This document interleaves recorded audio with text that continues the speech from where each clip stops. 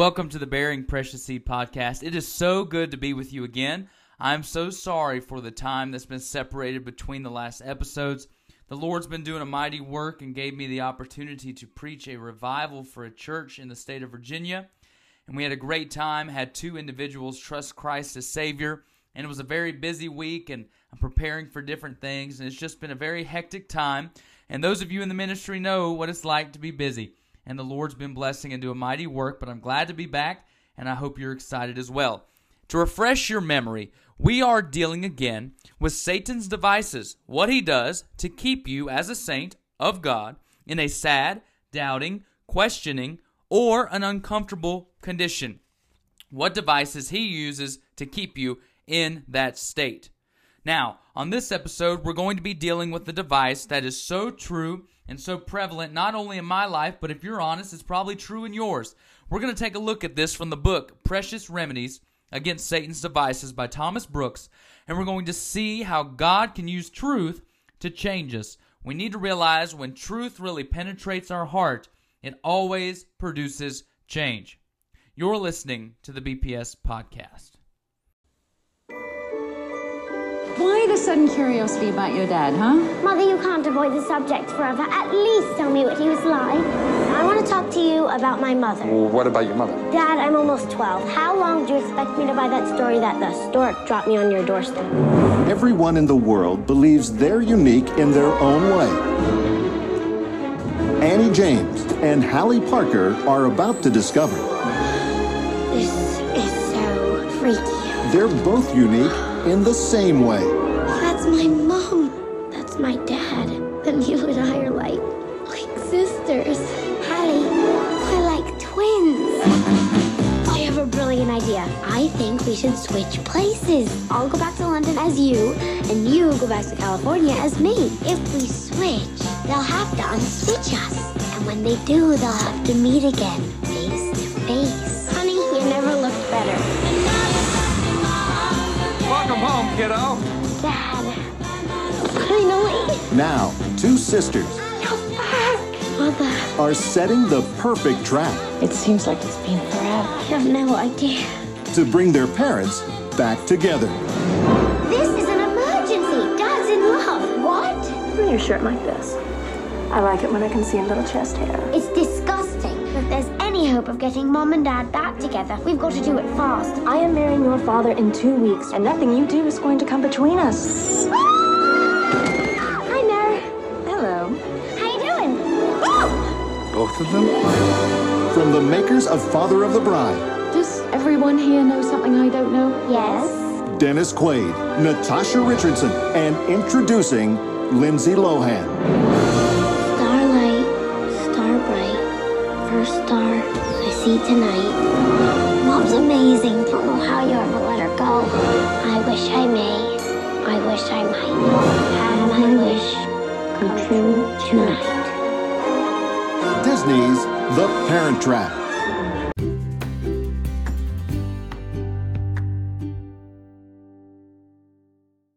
It's time for the quote of this episode. If I'm honest with you, this quote has penetrated my heart and has absolutely, if I'm honest with you, smacked me in the face, if I wanted to put it that way.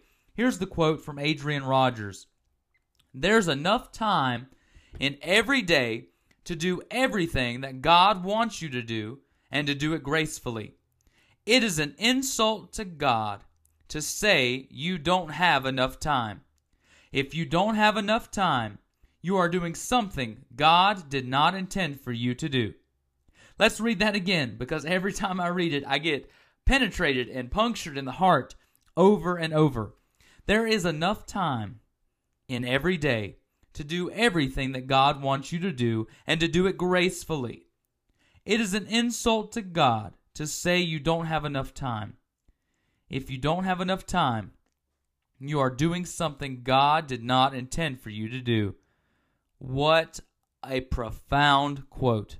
You're listening to the Bearing Precious Seed podcast.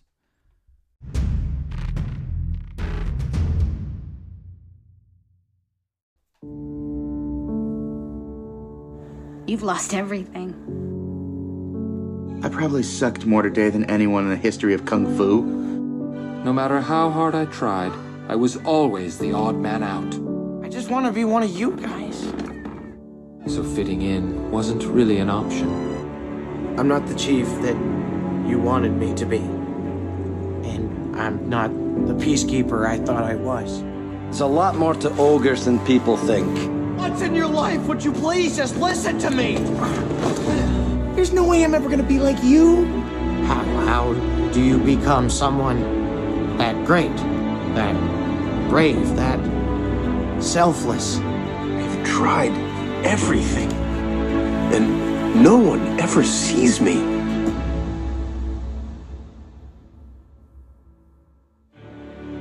Now you're nothing.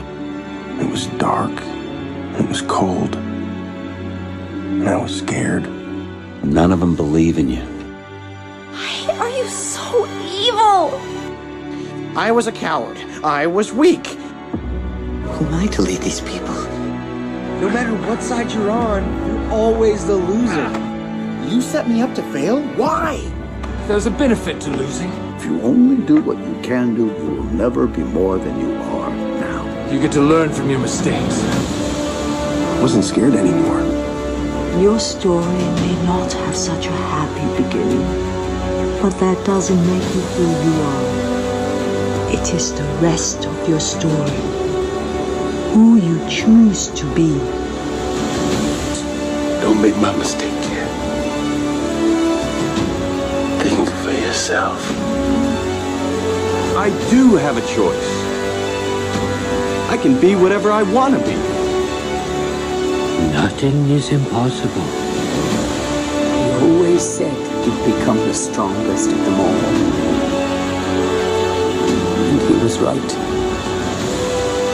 Incredible power awaits you. Power beyond anything you can imagine. Lying? There were times I believed I could. You did it. You won. Dude, but I did it. Me. He sees me. He sees me. So, who are you? Welcome back to the Bearing Precious Seed podcast. You have now heard examples on how things can be similar in your mind, yet in truth, they are different. That has much to do with device number 5 of Satan. Here's what he does. He suggests to you that the conflict which is in you is not a conflict that is only in saints, but the conflict is to be found in hypocrites and profane souls. When the truth is, there is as much difference between the conflict which is in them and that which is in wicked men as there is between light and darkness, between heaven and hell. The devil is a liar and the father of lies. The devil's breasts are very fruitful with lies. And the truth of this, I will show you in a few things. Number 1, the whole frame of a believer's soul is against sin. The understanding, the will, and the affections, all the powers and faculties of the soul are in arms against sin. If you want to know if you're a believer and saved in Christ, is your entire frame against sin. All the powers and faculties of the soul are in arms against sin. A covetous man may condemn covetousness, and yet the frame and bent of his heart may be to it.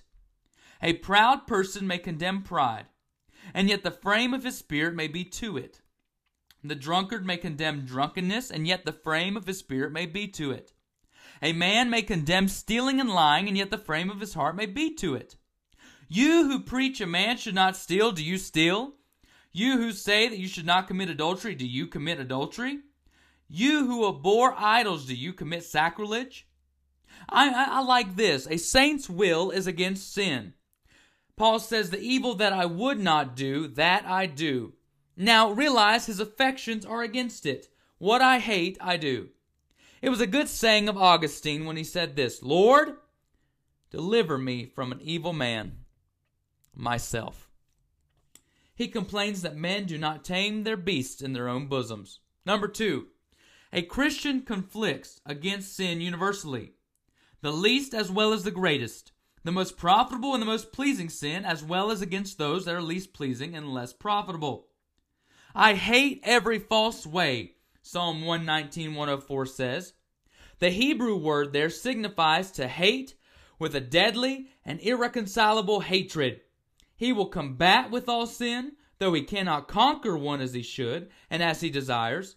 He knows that all sin strikes at God's holiness as well as his own happiness, at God's glory as well as his soul's comfort and peace. The Christian knows that all sin is hateful to God, and that all sinners are traitors to the crown and dignity of the Lord Jesus. He looks upon one sin and sees that which threw down Noah, the most righteous man in the world.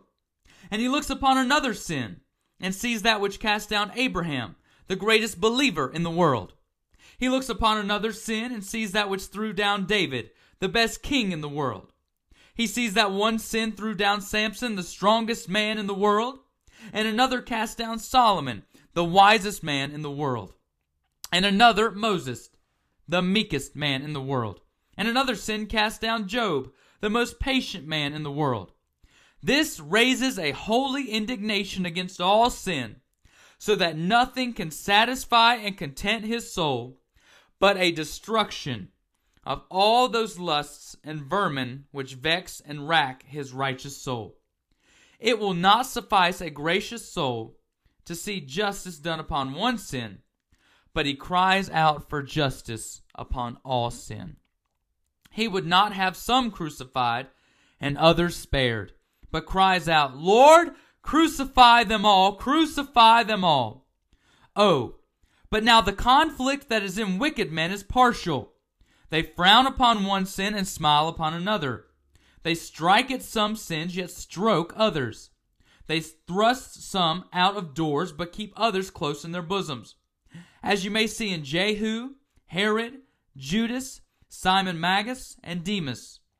Wicked men strike at gross sins, such as are not only against the law of God, but against the laws of nature and society. But they make nothing of less sins, as empty thoughts, idle words, sinful motions, and petty oaths. They fight against those sins that fight against their honor, that fight against their profits, and fight against their pleasures, but make truce with those sins which are as dear as right hands and right eyes to them. Number 3, the conflict that is in a saint against sin is maintained by several arguments. By arguments drawn from the love of God, the honor of God, the sweetness and communion with God, and from the spiritual and heavenly blessings and privileges which are conferred upon them by God. And from arguments drawn from the blood of Christ, the glory of Christ, the eye of Christ, the kisses of Christ, and the intercession of Christ, and from arguments drawn from the indwelling of the Spirit, the seal of the Spirit, the witness of the Spirit, the comforts of the Spirit, though to be kept from sin brings comfort to us, yet we oppose sin from spiritual and heavenly arguments, which brings most glory to God. Oh, but the conflict that is in wicked men is from low, carnal, and legal arguments drawn from the eye, ear, or hand of the creature, or drawn from shame, hell, and curses of the law. Number 4, and hear me clearly on this one. The conflict that is in saints is a constant conflict. Though sin and grace were not born in the heart of a saint together, and though they shall not die together, yet, while a believer lives, they must fight each other. Paul had been 14 years converted when he cried out, I have a law in my members, rebelling against the law of my mind, and leading me captive to the law of sin. A Christian lives fighting and dies fighting. He stands fighting and falls fighting, with his spiritual weapons in his hands. It was an excellent saying of Eusebius, Our fathers overcame the torments of the flames. Let us overcome the fiery darts of vices. Consider that the pleasure and sweetness which follows victory over sin is 1,000 times beyond that seeming sweetness that is in the sin. But the conflict that is in wicked men is inconstant. Now they fall out with sin, and later they fall in with sin. Now sin is bitter, later it is sweet. Now the sinner turns from his sin, and later he turns to the wallowing in sin, as a swine does to wallowing in the mire. 1 hour you shall have him praying against sin, as if he feared it more than hell, and the next hour you shall have him pursuing after sin, as if there were no God to punish him, no justice to damn him, no hell to torment him. Number 5, the conflict that is in the saints is in the same faculties. There is the judgment against the judgment, the mind against the mind, the will against the will, the affections against the affections, that is, the regenerate part against the unregenerate part in all the parts of the soul. But now, in wicked men, the conflict is not the same faculties, but between the conscience and the will. The will of a sinner is bent strongly to such and such sins, but conscience puts in and tells the sinner, God has made me his deputy. He has given me a power to hang, to examine, scourge, judge, and condemn. And if you do such and such wickedness, I shall be your jailer and tormentor. I do not bear the rod nor the sword in vain, says conscience. If you sin, I shall do my office, and then your life will be a hell. And this raises a tumult in the soul. Number 6, the conflict that is in the saints is a more blessed, successful, and prevailing conflict. A saint, by his conflict with sin, gains ground upon his sin. Those who are Christ's have crucified the world with its affections and lusts. Christ helps them to lead captivity captive and to set their feet upon the necks of those lusts which have formerly trampled upon their souls and their comforts.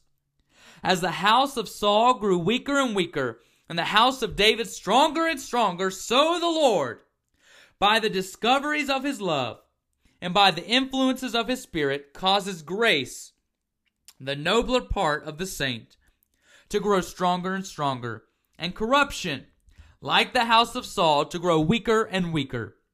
But sin in a wicked heart gets ground, and grows stronger and stronger, notwithstanding all his conflicts. His heart is more encouraged, emboldened, and hardened in a way of sin, as you may see in the Israelites, Pharaoh, Jehu, and Judas, who doubtless made many strange conflicts, tumults, and issues in their souls when God spoke such bitter things against them and did justice upon them. These two, grace and sin, are like two buckets of a well. When one is up, the other is down. When one flourishes, the other withers. The more grace thrives in the soul, the more sin dies in the soul. But remember this by way of caution. Though Christ has given sin its death wound, yet it will die but a lingering death.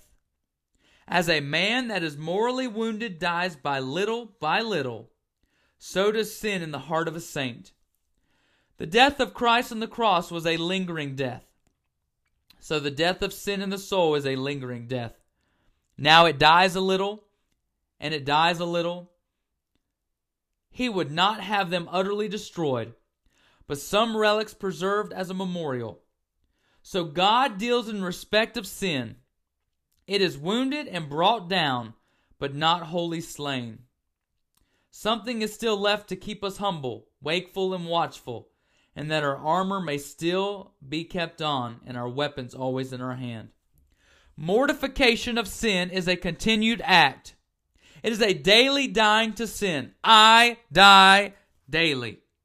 A crucified man will strive and struggle, yet in the eyes of the law, and in the account of all that see him, he is dead.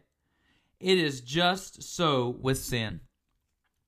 The best men's souls in this life hang between the flesh and the spirit, as it were, between two lodestones, like the tribe of Manasseh, half on this side of Jordan in the land of the Amorites, and half on that side in the Holy Land. Yet in the final outcome, they shall overcome the flesh and trample upon the necks of their spiritual enemies. The Romans lost many a battle, yet in the final outcome were conquerors in all their wars. It is just like that with us. There is no such pleasure as to have overcome a sinful pleasure. There is no such pleasure as to have overcome a sinful pleasure.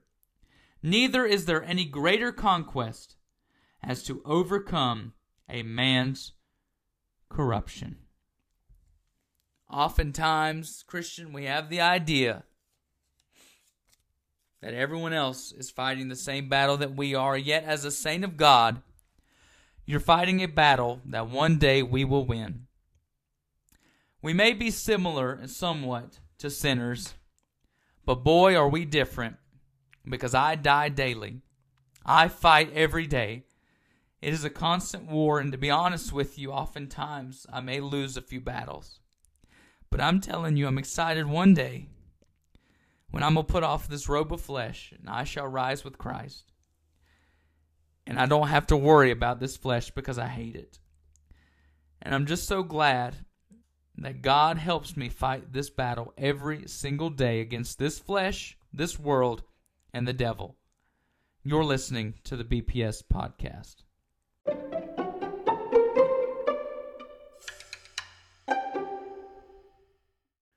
It's time for the Christian dad joke of the episode. I know you've been missing these.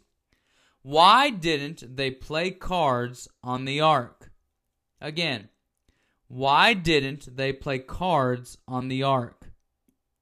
Well, it was because Noah was always standing on the deck. Get it? Ba-doom ching? Haha, maybe? No? Okay. You're listening to the BPS Podcast.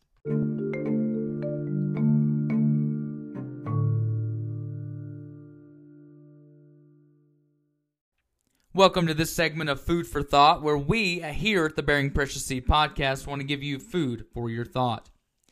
My question to you is it wrong or is it sinful for a Christian to be cremated? For the first time in American history, a majority of Americans, 50.2%, have chosen to be cremated rather than to be buried. The National Funeral Directors Association expects the trend to shift greatly towards cremation over the next 20 years. The rate that is projected by 2035 is 78.8%. So that means it's projected by 2035 that 78 out of 100 funerals will be cremations. This is something you need to have an opinion on and a scriptural fact knowledge on. What exactly is cremation? Well, cremation is the process in which intense heat is used to transform the human body back to basic elements. Most of the body, such as tissue, is vaporized, leaving only the remains of bones. The remaining bone particles are commonly referred to as cremains or ashes. Now, this is a constant question that is asked.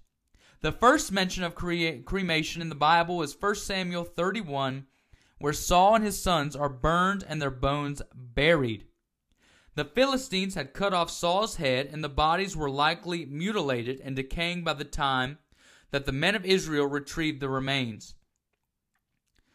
The consensus, though, many Christians believe that the Bible does not directly forbid cremation, and they believe it is not a sin. The weight of Christian tradition clearly favors burial, though. The Bible nowhere explicitly condemns cremation. However, there's a divide about whether it is prudent and acceptable for Christians to choose cremation. John MacArthur, though we wouldn't agree 100% with him, he is a very intelligent man, though. He says, the state of what remains of the old body is unimportant, and that we need not to focus on how to dispose of our earthly bodies. MacArthur says, so cremation isn't a strange or wrong practice. It is merely accelerates the natural process of oxidation, and he gets that from Ecclesiastes 12:7. This is just something that you need to have an answer on because this is becoming more popular. If you went back maybe 50, 60 years ago, it's not very common, and some would say it's sinful and wrong. But you need to know where you stand, whether you're in ministry, whether you attend a good church, or whatever you do, you need to know where you stand on cremation. Now, if you ever want to know my opinion, just ask. But again, Food for Thought segments are not for my opinion. They are just food for your thought, so you can make a decision for yourself. You're listening to the BPS Podcast.